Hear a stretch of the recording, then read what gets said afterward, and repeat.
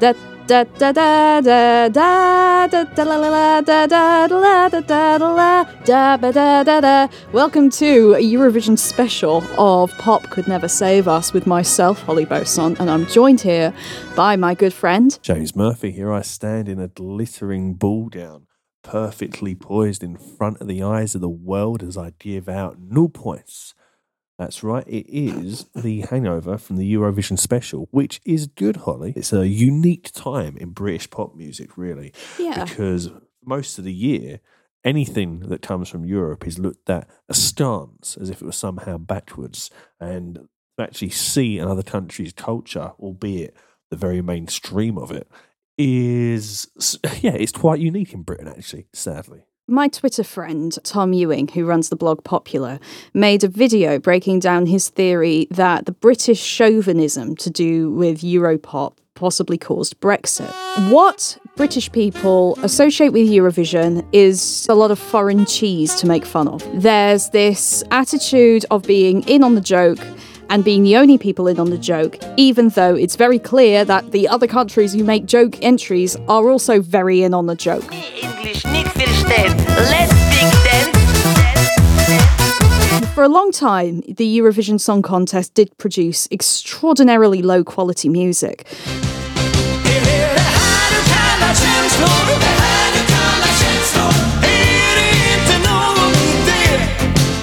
But around the time the Berlin Wall fell and former USSR countries started joining up to the EBU, the European Broadcasting Union, they saw their membership of the Eurovision Song Contest as proof of their own independence and started to submit much more high-quality work.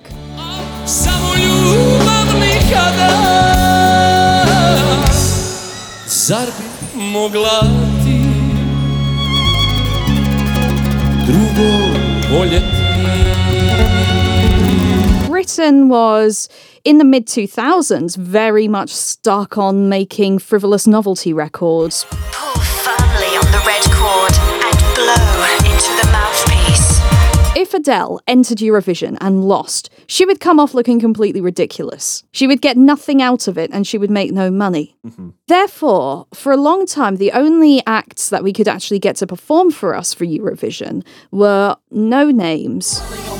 From back when I was young, thinking of my school days and trying to write this song. Or they were fading old legends like Engelbert Humperdinck. If you love someone, follow your heart, 'cause love comes once if you're lucky enough. Nobody really got anywhere because other countries were submitting people who were like the biggest pop star in their countries because they didn't have access to the Anglophone media dominance that Britain has. People really do love British pop music all across the world. And if you speak to Europeans about our participation in Eurovision, they're always confused. Why are we sending these losers?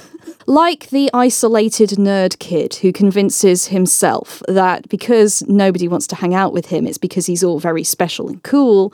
Britain developed this incredibly condescending attitude towards Eurovision, where it was believed that we would never win anything because they all hate us and we all hate them. But last year, in 2022, we sent in Sam Ryder, who was a TikTok star of some renown, who performed a fantastic song called Spaceman.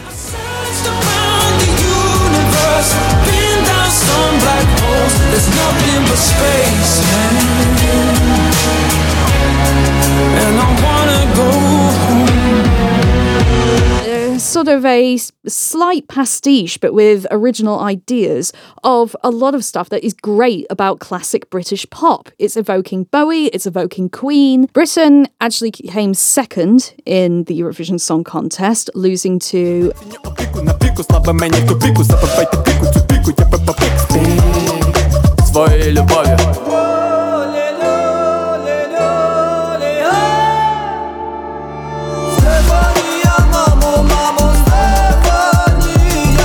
Ukraine's Kalush Orchestra, which was like the absolute definition of a political vote. And so Tom Ewing reckoned that this condescending attitude to Eurovision and the Europeans as a whole, I suppose that being one of the few times of the year when England is permitted to, or even given the opportunity to, take in a pan-European culture, led to a entrenchment of British kind of chauvinism against the surrounding continent, and brought us to that 52-48 vote, which continues to break the country.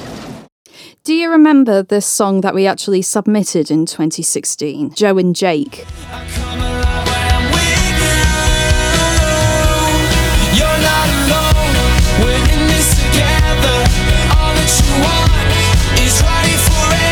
There is certainly room for politics, but yeah, this condescending attitude towards Europe. People in other countries, whenever they talk about what they like seeing about Eurovision, they always talk about how their favourite thing is seeing other cultures and what other countries can do musically. In Britain, they always say they like seeing the bad songs and the funny hats. You watch Eurovision, you get drunk with Graham Norton or previously Terry Woden, whose condescending attitude to the whole proceedings trying to define things despite him being a great broadcaster. And it was, look at these silly people. They're not people like we are. They are beneath us. They're not as clever. They don't get it the way that we do. And that's, for my entire lifetime, been the tone of the TV coverage of Eurovision and the lead up and all the excitement. There's been 7 degrees of irony. I think some of it is starting to be taken a little bit more seriously now, thanks to the internet. It's easier to look up who these people actually are. There's also a very necessary LGBT element to Eurovision. It's always been considered to be when European gays can party. Even considering the homophobia and increasingly transphobia that is starting to take hold in British institutions, we still have it better than a lot of the other countries that participate in Eurovision. Turkey no longer participates due to the fact that a girl-on-girl kiss was broadcast in a Finnish entry, Marry Me, in 2013. So marry me, I'll be your queen bee, I love you endlessly. And Russia no longer participates due to a moral panic that was ripped up by the far right in Russia about the Eurovision winner Conchita Wurst, who won for Austria with the song Rise Like a Phoenix while being a bearded drag queen.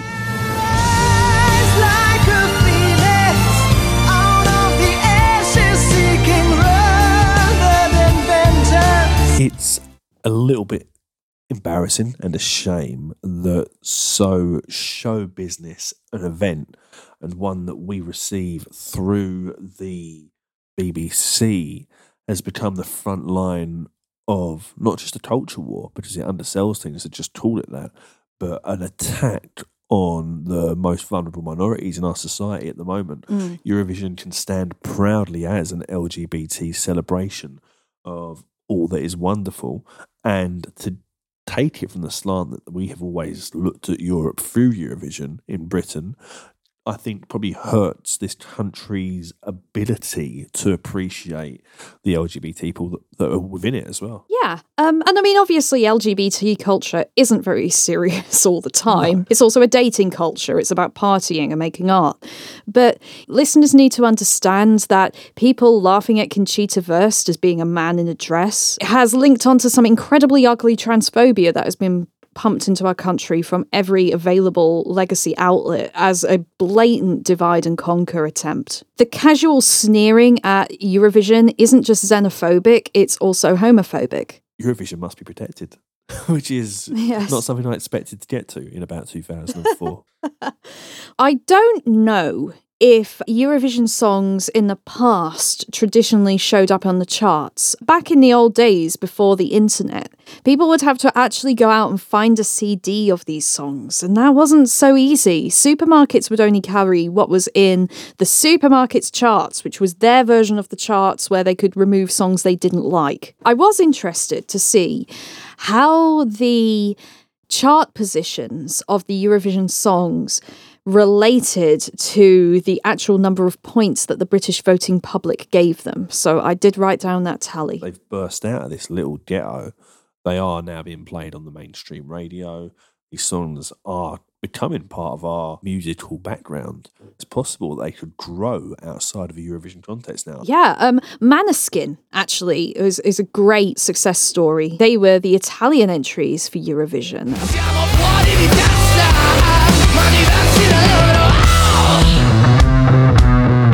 But they're now pretty much a cult act. They're big enough that Pitchfork made a really nasty review making fun of them. Baptism of fire. All acts must go through. Yeah.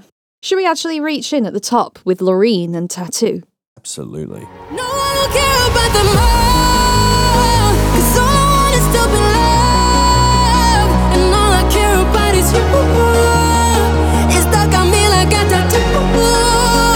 No, I don't care about the pain. I went through fire and through rain just to get closer to you.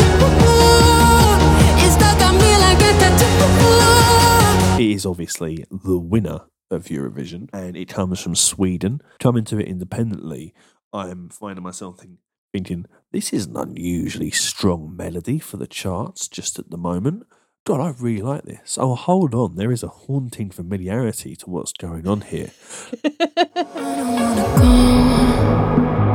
go, but baby, we both know this is not our time. It's time to say goodbye. Oh my God, it's ABBA's The Winner Takes It All. I don't wanna talk about things we've gone through, though it's hurting me. Now it's history. Sweden, Eurovision, of course. It isn't fair to call it a straight lift, but there's no way in the world that this wasn't intentionally done. And it starts to mutate away from those chiming pianos and the similar phrasing to become a song of its own. But it does seem to almost sample ABBA, which is my favourite part of the song. I think it kind of gets off track when it goes away from that world-beating melody. And my God, ABBA's tunes, I don't care who you are, they are some of the finest things on earth. They are honeyed opium in eardrop form, they really are. To hear this song take its own path away from that tune, you can't help but feel a little bit disappointed, but it's much more interesting if they had done something that was closer to a straight cover to that song. But that wouldn't have been eligible, would it? No, exactly. No, it wouldn't have been a new song. Loreen's Tattoo has been getting a lot of hate from the online Eurovision geek community because it was not the audience favourite. It was very strongly the favourite of the panel. However, Tattoo has actually been charting higher than this other song. It went to number 2 in the charts, I believe. So, Loreen previously swept everything overpoweringly, complete utter shameless victory in 2012. Forever till the end of time. From now on, only you and I. We're going up. The conspiracy theory is that they gave Loreen this particular contest with this particular song that evokes ABBA so that Sweden could be hosting the Eurovision Song Contest on the 50th anniversary of Waterloo. Interesting. Waterloo, couldn't escape if I wanted to. Waterloo, knowing my fate is to be with you. Beyond that, I did actually really enjoy this song. In addition to the references to ABBA here, I think there's also like a very clear lineage to the way that Dennis Pop's Chiron Studios completely reshaped modern pop music. For those who don't know, the reason Sweden makes incredibly successful pop music is because the Swedish political right at one point decided to fund mandatory musical education for everyone in school, so everyone got a classical music education education and therefore wouldn't listen to all that stupid rock music like the Beatles. And the result was all the kids just learned how to play piano and then used it to write pop music. So Swedish pop music is unusually melodic. It does have this very strong sort of influence from classical progressions. It's very much craftsman's genre. And that was the reason why Swedish pop music ended up being the backbone of the teen pop invasion of the turn of the millennium. Britney Spears was produced by Max Martin, who was the protege of Dennis Pop.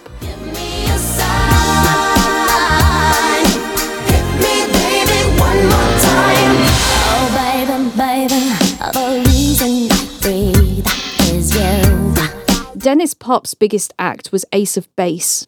Certainly Ace of Base best being known for All That She Wants. All that she wants is another baby. She's gone tomorrow, boy. All that she wants is another baby. Yeah. Which is a great single, a nice piece of bent reggae. Don't look up their political beliefs. But yeah, I can hear that. I can hear those old-fashioned synthesizers that are in the backbone of this song. I'm surprised by how powerful it is. There's one thing that I like about the song a surprising amount, which is that the title of the song is sung by Loreen in a way that is so heavily muffled you don't even really notice what it is. And it's the central image of the song. You gotta love a good guttural slop, didn't you? Perfectly done there, Loreen. How was the performance? She was between two large yellow light-up boxes, dressed in a skin-tight suit with terrifying long nails and writhing. Seems right. It was very intense and quite beautiful. Yeah, and that's something that's great about Eurovision as well, is that it's an intensely live show. And because of that, you get people who fumble because of nerves. There's often a lot of people, especially now, who come from a more digital background, who just are used to making their music in their rooms or to small gigs, putting things out on YouTube. And then faced with the eyes of the entire world upon them, you can see them unfortunately crumble. And that did happen to one of our entries this time out. Oh, well, yeah, we'll get to that.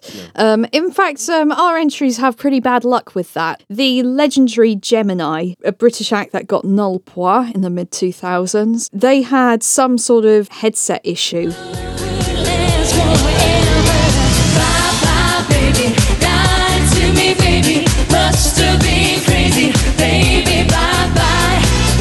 Blame the headset, guys. No, I'm being unfair. When it starts to bend away from the original melody and takes itself down this, it's almost a dubsteppy course it goes to. The beats drop heavy enough for it to be like that.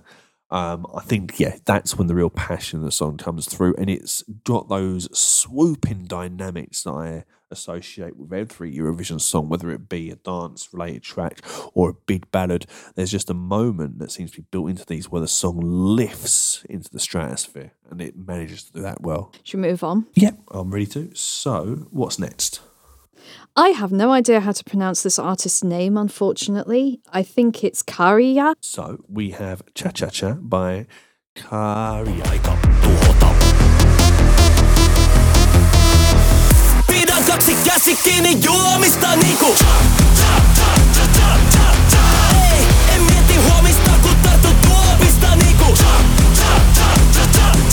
So this song was much more interesting to me than Tattoo.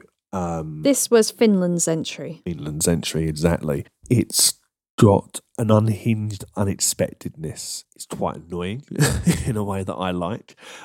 We are, of course, dealing with a generation of musicians now who came of age when Crazy Frog was starting, and I think there's some of that influence in there.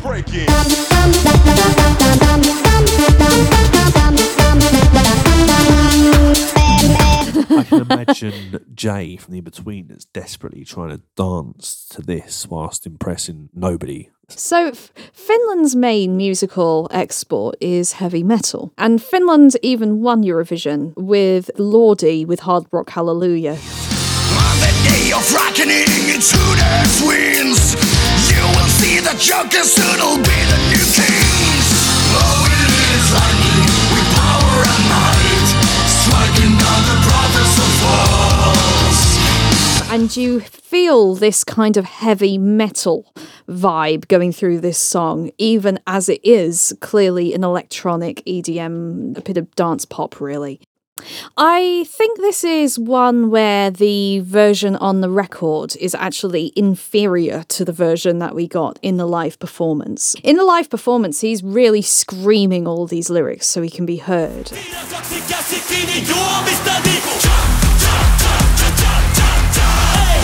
And I think in the recorded version, a lot of the little hey ad-libs come off as very fey and polite.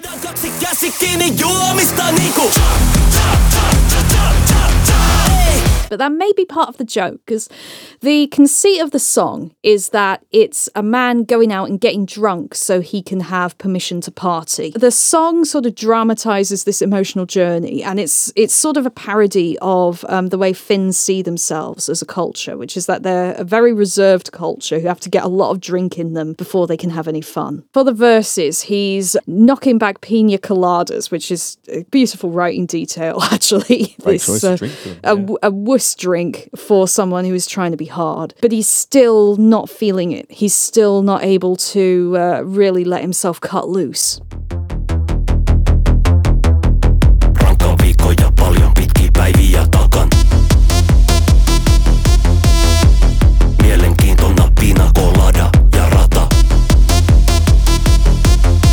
And then 2/3 of the way into the song, there's this kind of beat switch, and it goes into this more stereotypically poppy kind of sonic character. In the recorded version, there's heavy auto-tune on the lead vocals during this section.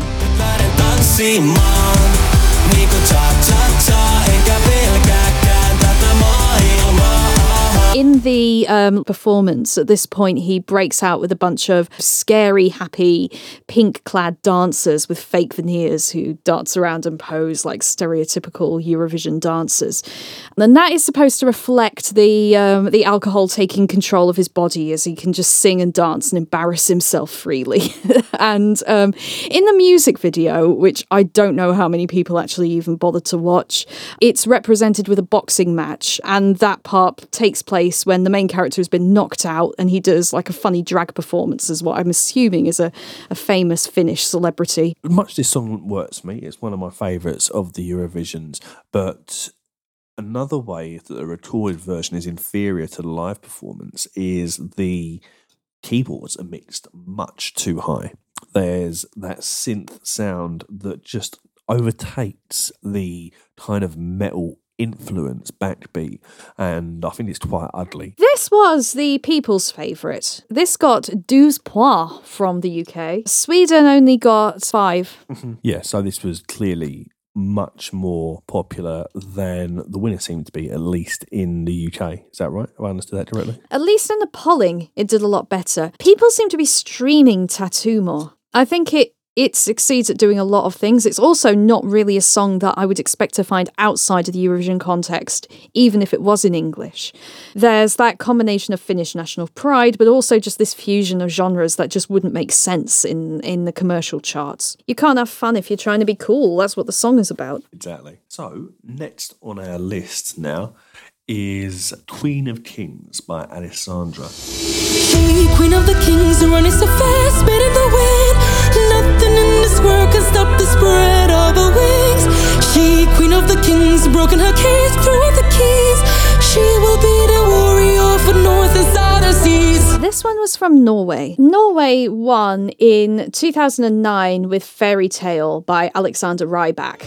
That was then, but then it's true.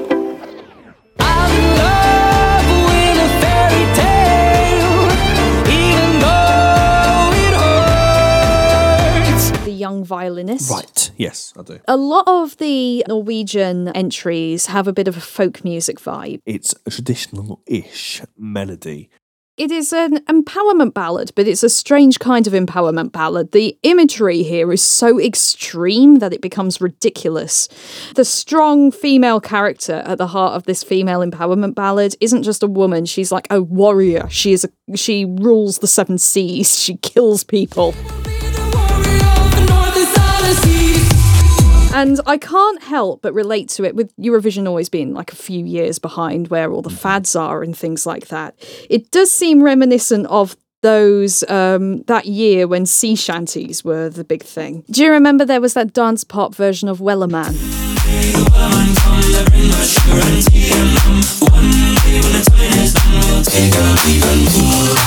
Yes, and that was a golden time to which we must return soon. I think of this as being her attempt to do a sea shanty thing, and I think that might be the reason for this being so popular. Despite the fact that the melody is a traditional folk melody, when the production kicks in, it's doing heavy EDM, similar to the style of that Tiesto 1035 song that we've already talked about. So I could see how this would fit in on the radio. It's just eccentric. Yeah, and it's got a powerful video as well.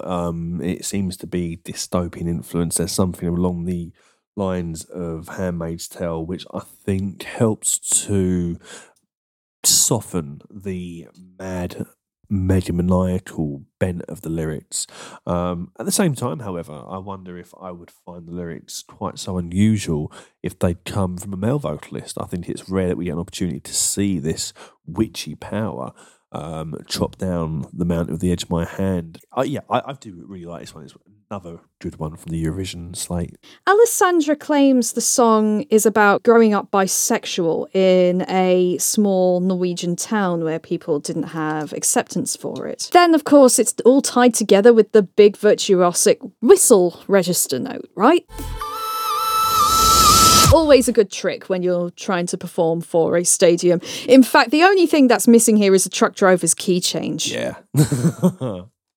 I would have liked that. I think those are good. It's pulling out every trick in the bag, this is. And it's pulling them off with aplomb as well. I don't judge it for that. And I don't think there's any cynicism. I think that these are just craftsmen who, much like the Swedes, who are extremely well educated in their musical theory, understand the way a song should be written or understand which audience they're writing for. This scored somewhere in the lower middle of the British polling. Norway was awarded 7 points. That's nonsense, I'm sorry. Which is slightly below Poland, who always score a load from the UK because we have a lot of people of Polish extraction living here. Belgium got 6. Is it selling at a better degree than it was pointed? Yeah, I would have expected Israel's entry, Unicorn by Noah Carell, to have done better. That song came 3rd in the overall poll and has this incredibly naked professionalism about it, like a proper pop star. But it seems like people haven't really gone in for streaming that one. It's gonna be phenomenal.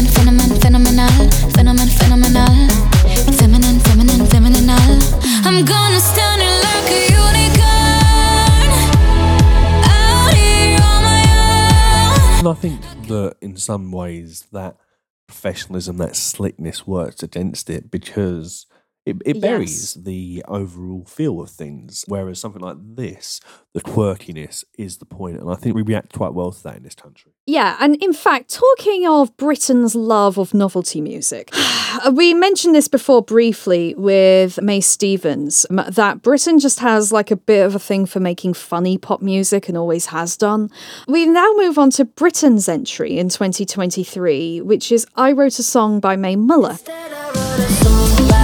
You did me wrong. I could have cried at home and spent the night alone. Instead, I wrote a song. I feel much better now. Me and my girls are out and we all sing along. Instead, I wrote a song.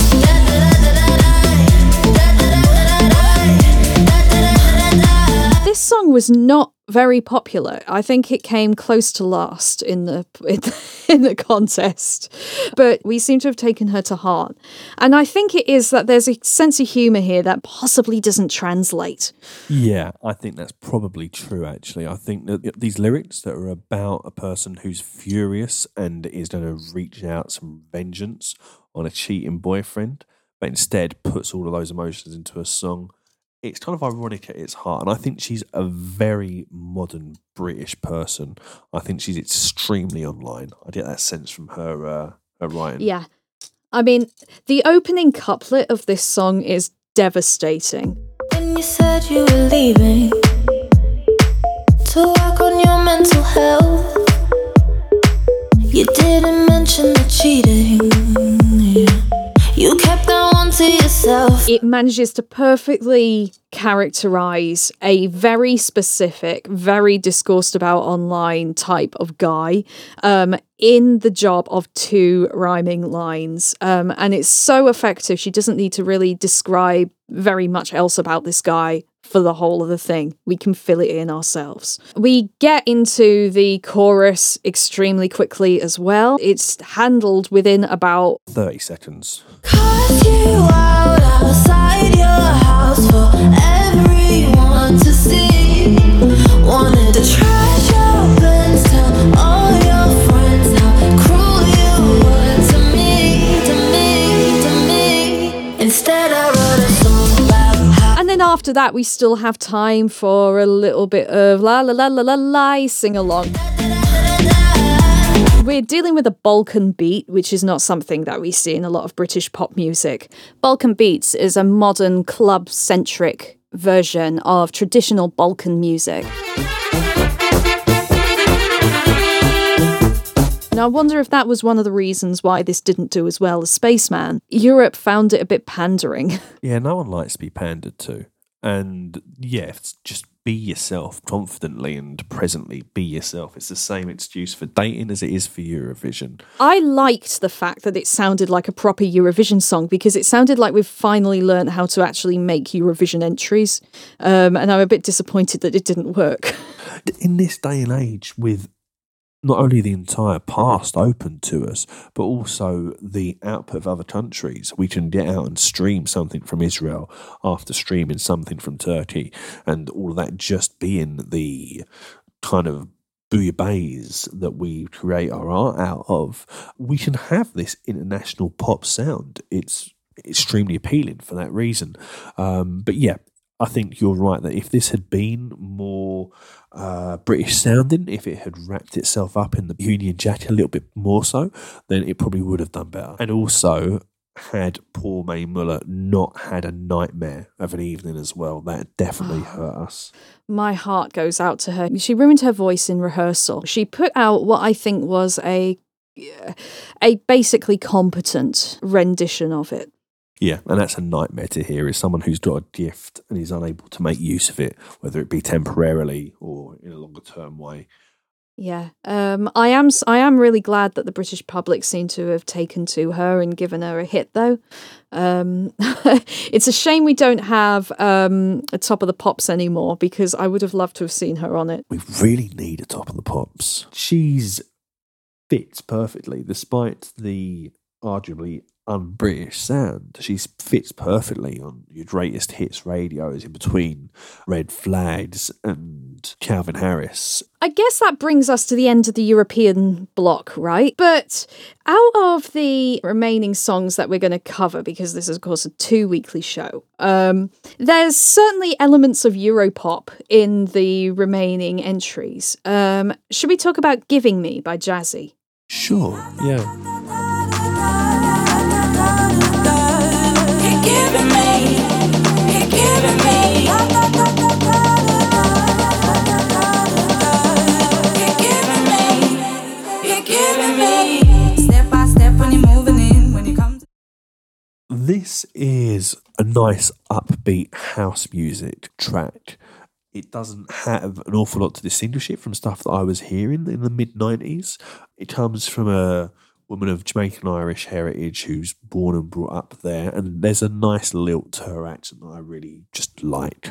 This feeling that I know you're giving me, no lies, you're loving me, hugging me, touching me. It doesn't necessarily stick in my head after I've listened to it. It still feels like something that could have gone into Eurovision quite easily as well. Yeah, as a sort of music geek, the basic instrument that Giving Me is based on is the M1 organ preset.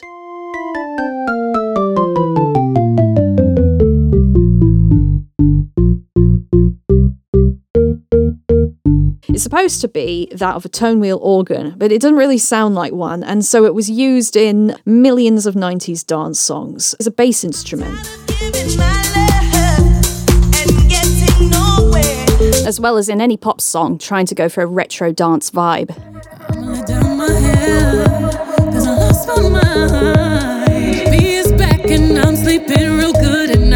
But the thing is, the M1 organ sound has these strange harmonics that make it sound almost like a chord. Right. When Jazzy's vocal comes in, she's actually singing along with the harmonics rather than the bass note of the M1, which throws my ear off in a really pleasing way. Step by step when you're moving in. When you come to the club and you're tuning in. Hold tight to your man, cause I'm moving in. 4x4, what you cruising in. And if you listen to her ad-libs as well, they're also on like some kind of completely different but musically logical scale system.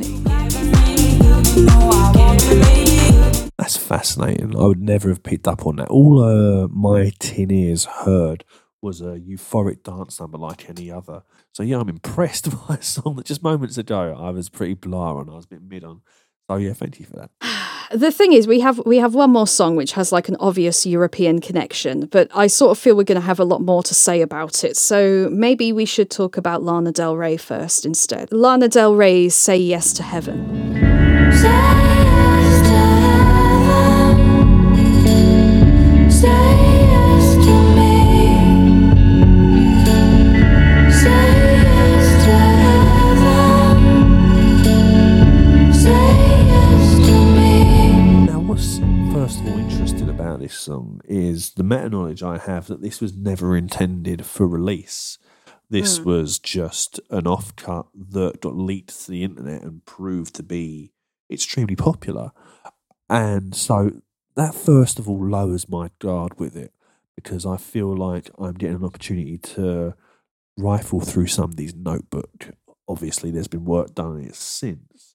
Obviously, it's been polished up for release, but that does let me forgive some of the weaknesses of the track, such as the fact that it's another Lana Del Rey song doing the Lana Del Rey thing. However, in a chart that's very much defined by mono sound, by the same kind of repeating beat, to hear a song that's so different to that, if not necessarily different to the artist's other work, is a relief to me. I cling to this, and little arpeggios on the guitar in the background. I've got my eye on you. The way she sings like Barbara Streisand meets Nancy Sinatra. I know I'm being pandered to like a Eurovision audience by May Muller, but at the same time, I'm also just enjoying this landscape of sound. The lyrics just pass by me. I know they're meaningless. She's written video games again, it seems. It's not as good as video games, though, is it? I agree. Really? I agree with you on that. The bestest, leaning for a big kiss, put his favorite perfume on. Go play a video game. Lana Del Rey, and it's kind of embarrassing to admit, is probably one of my formative influences because I was really into her at the time that I was first learning to write songs. But I have felt no real urge to revisit her or her music since. At the time I was listening to a lot of Lana Del Rey, it was at the time of my development where if you're like an arty young person of a certain social class, you start looking back into the past for things that inspire you. And I, at this point, was completely obsessed with Sergio Leone movies, and I think I may have worn a cowboy hat more than once.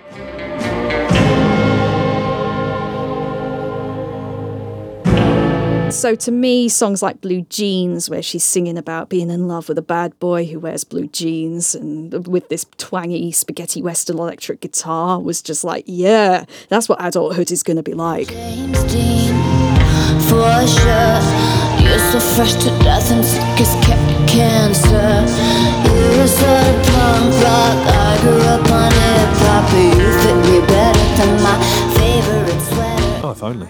I was also on citalopram because I thought I had depression. Instead, I had untreated ADHD, and now I have the ADHD treated.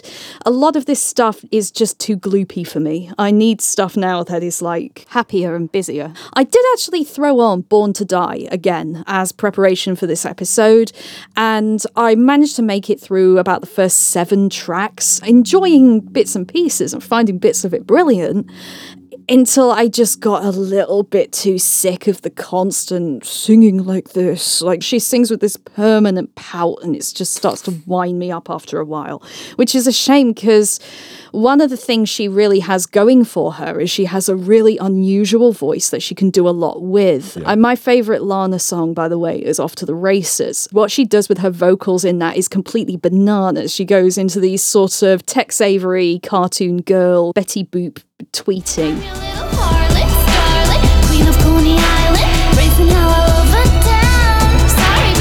But also this strange kind of improvised jazz singing that is more like rapping. And it goes with this kind of hip-hop inflected production she had running all the way through Born to Die.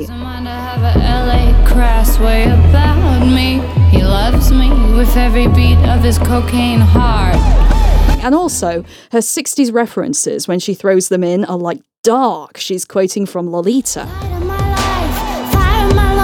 This idea of this nymphette who is actually like crazier than the guy who is in love with her. Lana Del Rey did actually cite her main songwriting influence as Eminem. She has a similar knack to him for finding images that are just disgusting. My pussy tastes like Pepsi Cola. Unfortunately, with Lana, it's all very superficial until she starts to get properly into her 30s and starts to really push her songwriting out. I didn't know that this was an offcut from Ultraviolence, which I think was where I lost my interest in Lana, because it was very much the same as Born to Die, except now there isn't any percussion. All of the things about her that first made her really stand out start to just really come back. She's always wearing a red dress. She suddenly quotes something you know from the 1960s. It just starts to really wear on you. All of those cliches are like really here as well. She uses "give peace a chance" as one of the first things she says. Give peace a chance. To me, I heard this and it felt like stuff that Lana had already done. Her modern stuff, it's certainly not significantly different enough from her early stuff for it to feel like a proper development, but lyrically she's developed significantly, you know. It's because she's in a world preserved, only a few have found the door. It's like Maria, only silver mirrors running down the corridor. Oh man, when's it gonna be my turn? Yeah, she's still just running in mixed metaphors. Like a barge at sea. In the storm, I stay clear. What the fuck? A barge? You don't put a barge in the sea. A barge goes in a canal. Also, a barge in the sea would be a completely chaotic vessel and not a steadfast vessel waiting for a loved one. It's just an atrocious metaphor. It's clear that it was just something she wrote because it sounded good. And you get the lyrics like, if you fight, I'll fight. It doesn't matter now, it's all gone. That's a filler line. Yeah. When I first heard this, I was really disappointed. I thought Lana had just turned into an absolute caricature of herself. But then I realised it was something that she didn't think was good enough for her album Ultraviolence. I think she was right. But it is disappointing that this is in fact Lana Del Rey's first top 10 since 2012.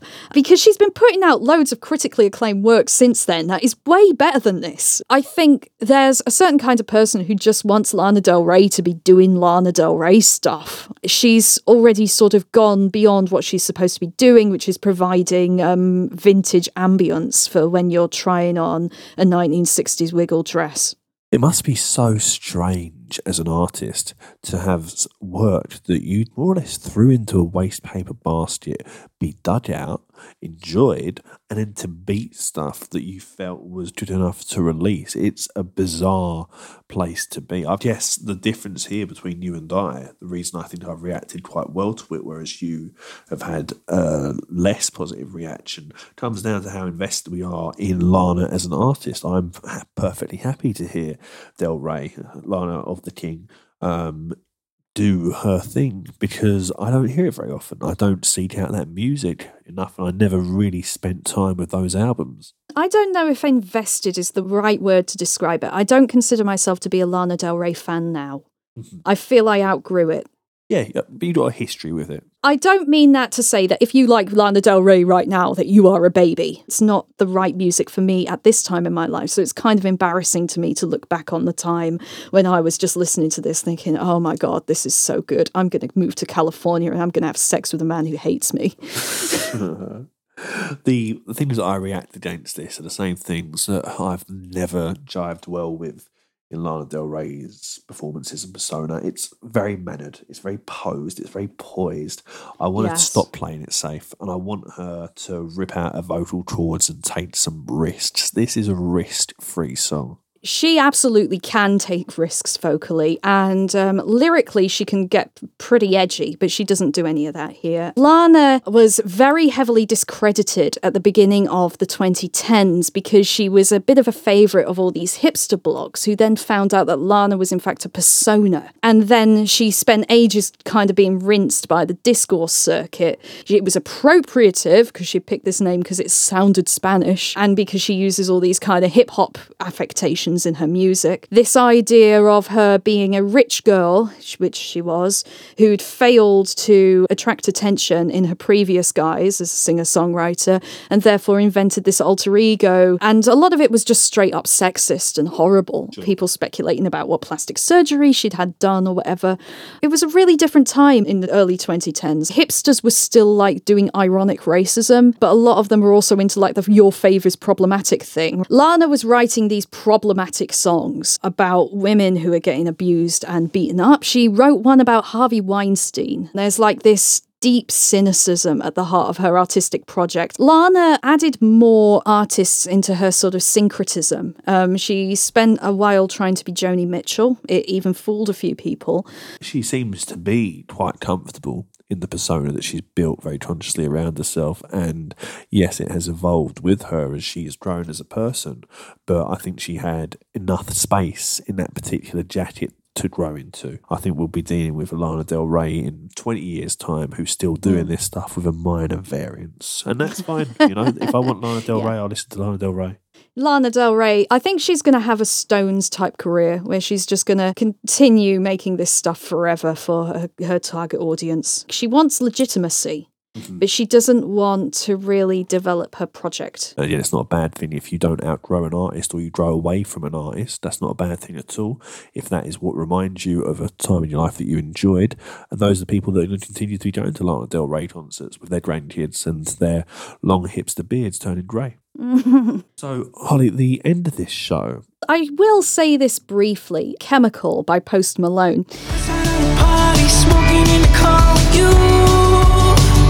Did actually chart a little bit higher, but I decided we had something else in the charts that was a little bit more on theme. And if Post Malone is still in the charts, by the time we do the next chart episode, we will get to make fun of him too. For now, I'm sorry to say, back to David Guetta with Baby Don't Hurt Me. What is love? Baby, don't hurt me. Don't hurt me no more. Okay, so I did actually send you a YouTube video of David Guetta discussing the background to Baby Don't Hurt Me. Remember when we were discussing Blue on our very first episode? By David Guetta, and I was wondering who the target audience possibly even was for this. Well, it turns out the target audience is in fact Ed Sheeran, who went to see him play and was just absolutely losing his mind to Blue and dancing around on the stage, and went up to Guetta to tell him how much he loved the song. And out of that conversation, they agreed to do something together. Baby Don't Hurt Me was one of the songs that Ed Sheeran wrote with him. Now, last week, we had the experience of comparing Sheeran to those who mimic him, the ones who come along in his stead, and he looked so good in comparison to them. I came away with a really warm feeling about Sheeran after that, and had he come up in general conversation, I would have said, you know what? Actually, he's really quite good at what he does.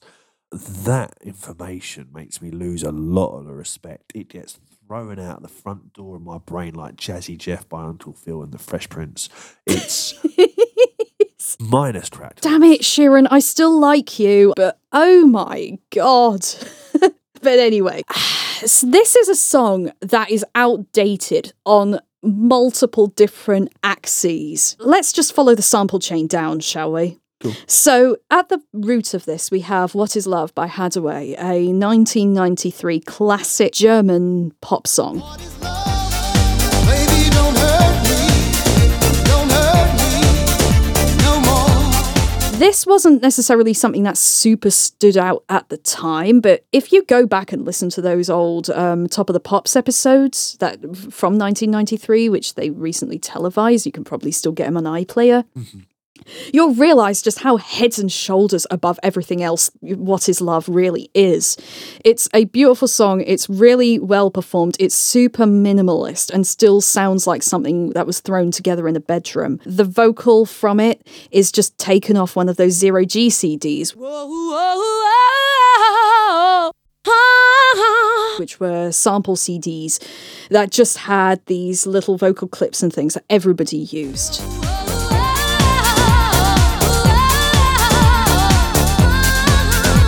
It fit in the dance floor, but it was also marketed as a soul song. It's got this kind of heartbreaking melody to it, which I love, this sadness on the dance floor. The basic conceit of it, which is expressed in like slightly wonky English, the singer doesn't know what love is anymore because the person he loves keeps crushing his spirit.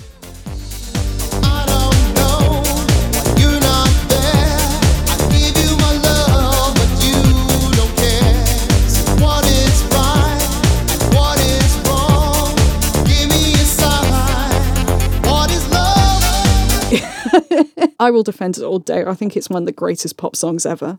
After What Is Love, one very important cultural product existed, the Saturday Night Live sketches, the Night at the Roxbury characters, who were just like a bunch of loathsome men who drive around in their car trying to pick up girls and failing. Wow! I am having a hell of a time! Woo! Between these sketches, they would be blasting What Is Love in the car and doing this funny little head bob dance. That is important.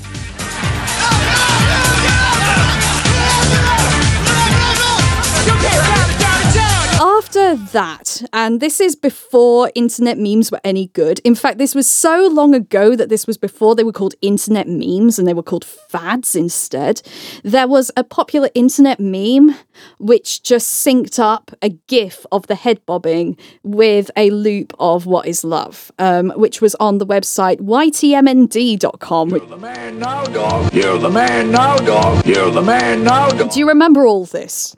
No, I'm far too young for this nonsense. Well, the song had a bit of a resurgence with like young internet-y teens, and off the back of that, the sample made its way into one of the best pop rap crossover records of the 2010s. Don't hurt me no more. Young Money, yeah. What we're talking about is Eminem's Recovery album, an album made very much with the eye not only on the commercial charts, which it conquered after people had written him off after the very druggy, very silly and a lot of fun encore. Britney Spears has shoulders like a man, and I can say that and you'll laugh because that is a puppet on my hand. And the extremely hyper-focused on being unpleasant relapse. I was born with a tick in my brain, yeah, fucked in the head. My stepfather said that I sucked in the bed. It was down to Eminem to prove that not only could he be a huge commercial success like Beyonce, but also continue to be a great spitter, an amazing rapper. That's something that's always been a concern of his. On this song, first of all, what you hear is the sound of Lil Wayne freestyling, which is one of the great gifts that recorded music has given us. Wayne is perfect on this song. He manages to find these pockets in that Eurodance beat that are just like rhythmic structures that do not exist. I think about more than I forget, but I don't go around fire expecting not to sweat. And these niggas know I lay them down, make your bed. Bitches try to kick me while I'm down, I break your leg. It's also really beautiful in terms of the way the two rappers play off each other, which is that they're both really good, but in ways that the other cannot even possibly do. The first sound you actually hear in No Love is the sound of Wayne hitting his blunt, while Eminem, who had quit drugs for good at this point, you just hear him singing happily in the background.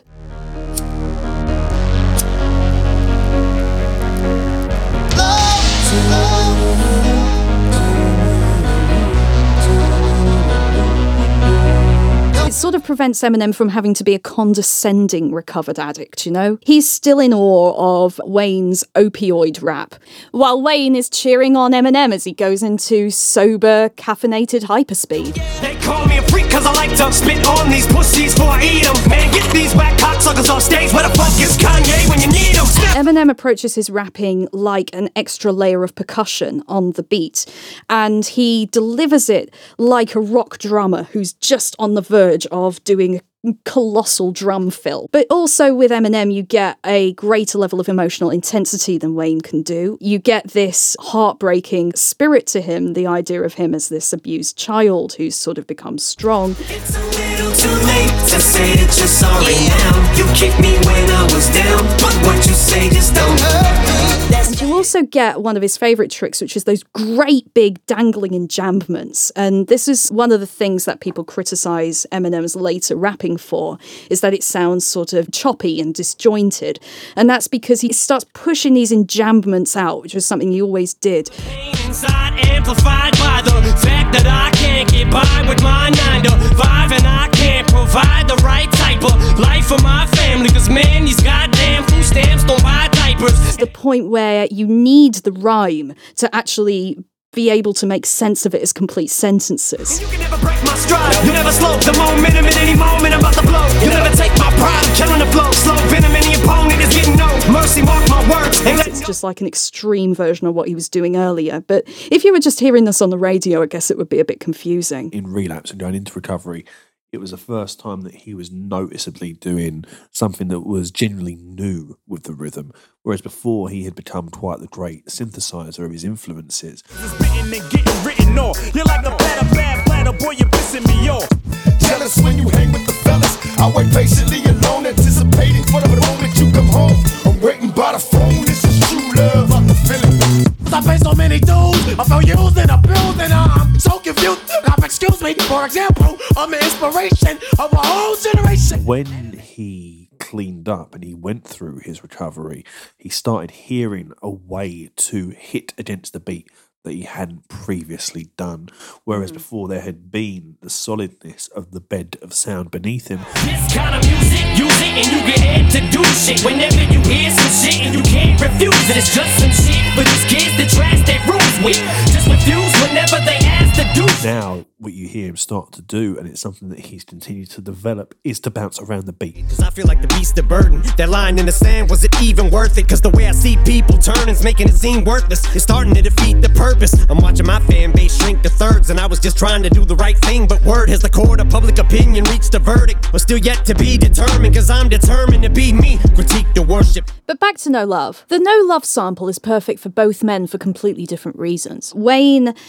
at this point, was mostly known for putting out these incredible mixtapes where he would just rap over all kinds of shit. Pop instrumentals, hip-hop instrumentals, whatever. It didn't matter to him. It's harder than a bench press, but I'ma keep going. And I swear I got a lump in my throat, but I'ma keep on pumping the flow. Alright, now A, atomic, analogic, and B. Baby, you beautiful, but see, I can't see you and me, but you say I'm the one. And when I was 5, my favorite movie was The Gremlins. Ain't got shit to do with this, but I just thought that I should mention. So of course he'd be rapping over a Eurodance instrumental. Meanwhile, Eminem always had kind of a thing about taking these incredibly kitschy samples. Bunched up in a ball, bunched up nice and comfy. Fuck around, get dumped in a lake for you dumb me. You cunning little cunt, deceitful witch. You thought you had me, till my shrink told me this. The problem is all inside your head, she said to me. The answer is easy if you take it logically. As part of his sense of humour. So it makes sense for him to recontextualise this brilliant but rather light love song and turn it into a song about how they have no love for the people who abused them when they were coming up, the people who didn't believe in them, the whack MCs, the generic enemies of a million rap songs. You don't hurt, and I don't need you no more. Don't wanna see you. Bitch, you can know. And obviously, rhythmically, it works because of that particular sort of almost chahio sort of rhythm. Da, da, da, da, da, da, da, da, da, da. You can do pretty much anything on the top of that and it will sound good, which is part of why both Wayne and Eminem are able to find totally different pockets in it. And they don't sound in competition with each other, which is madness, because they just sound like old friends who are just enjoying each other's presence. Yeah. And then because it was on Recovery, David Guetta has an excuse, and I'm sure Ed Sheeran brought up on this song. Ed Sheeran, an Eminem collaborator of unfortunate repeat. Also a friend of Eminem's friend, Elton John.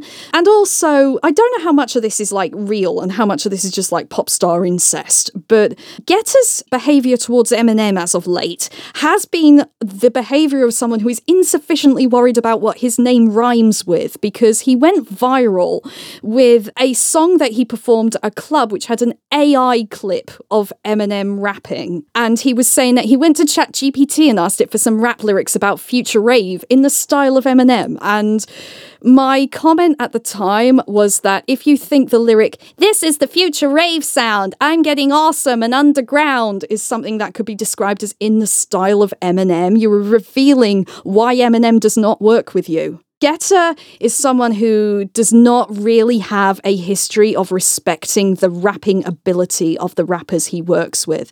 He worked with Snoop Dogg and he had Snoop Dogg sing. Again and again till you say my name. And by the way, I'm so glad.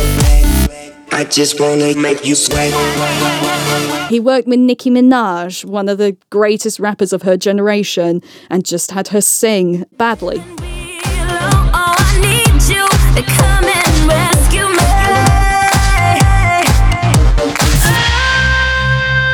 He does not have any of the appreciation for words, and I expect that's part of the reason why Eminem has not worked with this man yet. I get the sense that Guetta wanted to, and that working with Coi Leray and Ed Sheeran and using a sample that was a famous Eminem sample seems to be his attempt to get closer to that than his stupid future rave sound digital facsimile. Oh, by the way, Eminem's beloved daughter, Hailey, spends a lot of time on her podcast talking about how much she hates AI art, so it's difficult to imagine her and Daddy not just winding each other up over the phone about that one. Yeah, no, David Guetta is like Michael Bay. It's just got nothing but history on it. I mean, Guetta is a cannibal. He's a pornographer. And he was born the same year as my dad. He's a blood-sucking Nosferatu, just repurposing culture and other people's ideas in the most disgustingly shallow way. I'm okay. Yeah, David Guetta feels like he's older than my dad, even though I don't think he is. I mean, this is the datedness of it. It's dated in that it's a reference to a dance group from 1993. It's also a reference to a rap song that came out in 2010.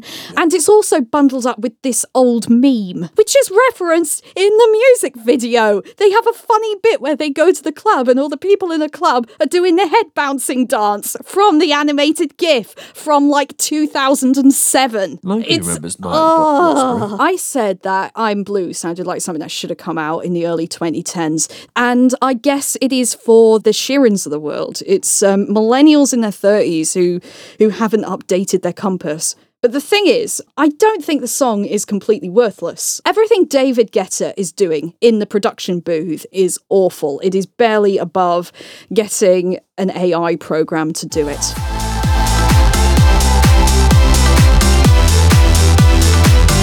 That's right.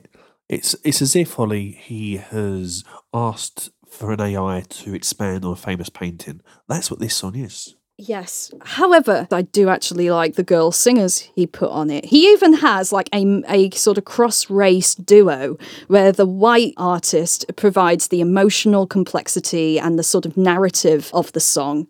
and the black artist is a lot looser and more playful. Yeah. And it does feel like it's an attempt to recreate the Eminem Lil Wayne chemistry. Anne-Marie is singing lyrics written for her by Ed Sheeran, so they're better than they have any business being, but they're still kind of stupid, and like in a bad way. I want you for the dirty and clean. When you're waking in your dreams, make me bite my tongue and make me scream. It doesn't go with the hook. The hook is still "Don't hurt me no more." But if she's getting off on being hurt, then what is going on here? You know, also, like, no one likes hearing Ed Sheeran write about sex. It's always gross. Yeah. And you can feel that grossness coming through. But I think Anne-Marie actually does a pretty good performance with what material she's got. I like Anne-Marie. I do. There's a basic likability about her. There's a sort of a sunniness, which I think a song like this does need. I'm pleased that you've seen also that same similarity with Lil Wayne and Coi Leray, because I thought of that even when she came out. Yeah. With Players, I could hear that influence. Yeah. Coi Leray here is doing the triplet flow that everyone does now. My body giving me kisses. I'm wet when I'm wet. I'm popping like Adderall. But interestingly enough, the triplet flow is actually something that Wayne was doing on No Love. Put the dick in their mouth, so I guess it's fuck what they say. I'm high as a bitch, up in the way, man. I come down in a couple of days, okay? So it feels like her verse is almost in communication with that. She barely actually raps, though. She is mostly kind of singing in a rhythmic style. She actually does have a really strong singing voice. She would be good enough to carry this whole song on her own, but I'm guessing that as a proud rapper, she is not someone who'd be willing to sing Ed Sheeran's lyrics. The attempt to change the Don't Hurt Me into like a kind of song about a relationship that is good is just stupid.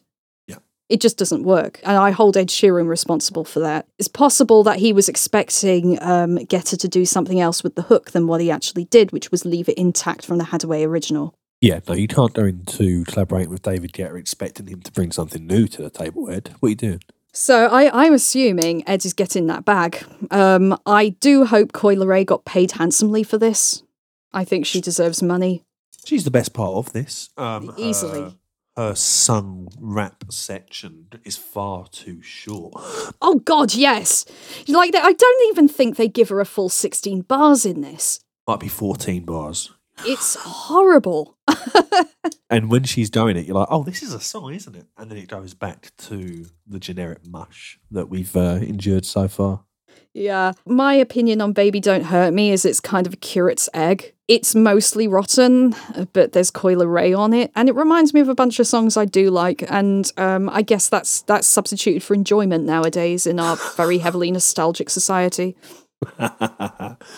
Did the piece of art you've just consumed remind you of art that you liked? 5 stars. Thank you for reminding me how good the two best rappers of all time are at their jobs. Thanks, David, yeah. Yeah. So which song do you choose out of these as your pick of the week, Dolly? I guess I'm pretty much obligated to pick Cha Cha Cha because that's the one I actually paid 60p or something to vote for. I am going to be a little bit antagonistic and I'm going to choose Lana Del Rey out of these, just because I think it stands out in a way that I'd love to hear some more difference going on with the charts just now. So yeah, that's my one. Maybe you could go back and listen to the charts in 2015. They all sounded like that. Yeah, well, we'll probably get there at some point.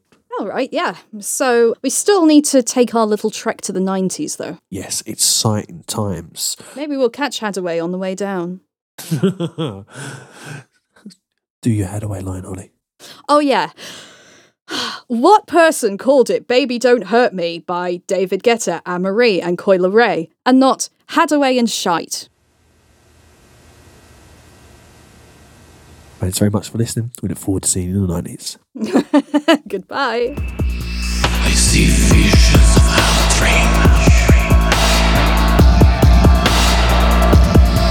I see visions of our dream.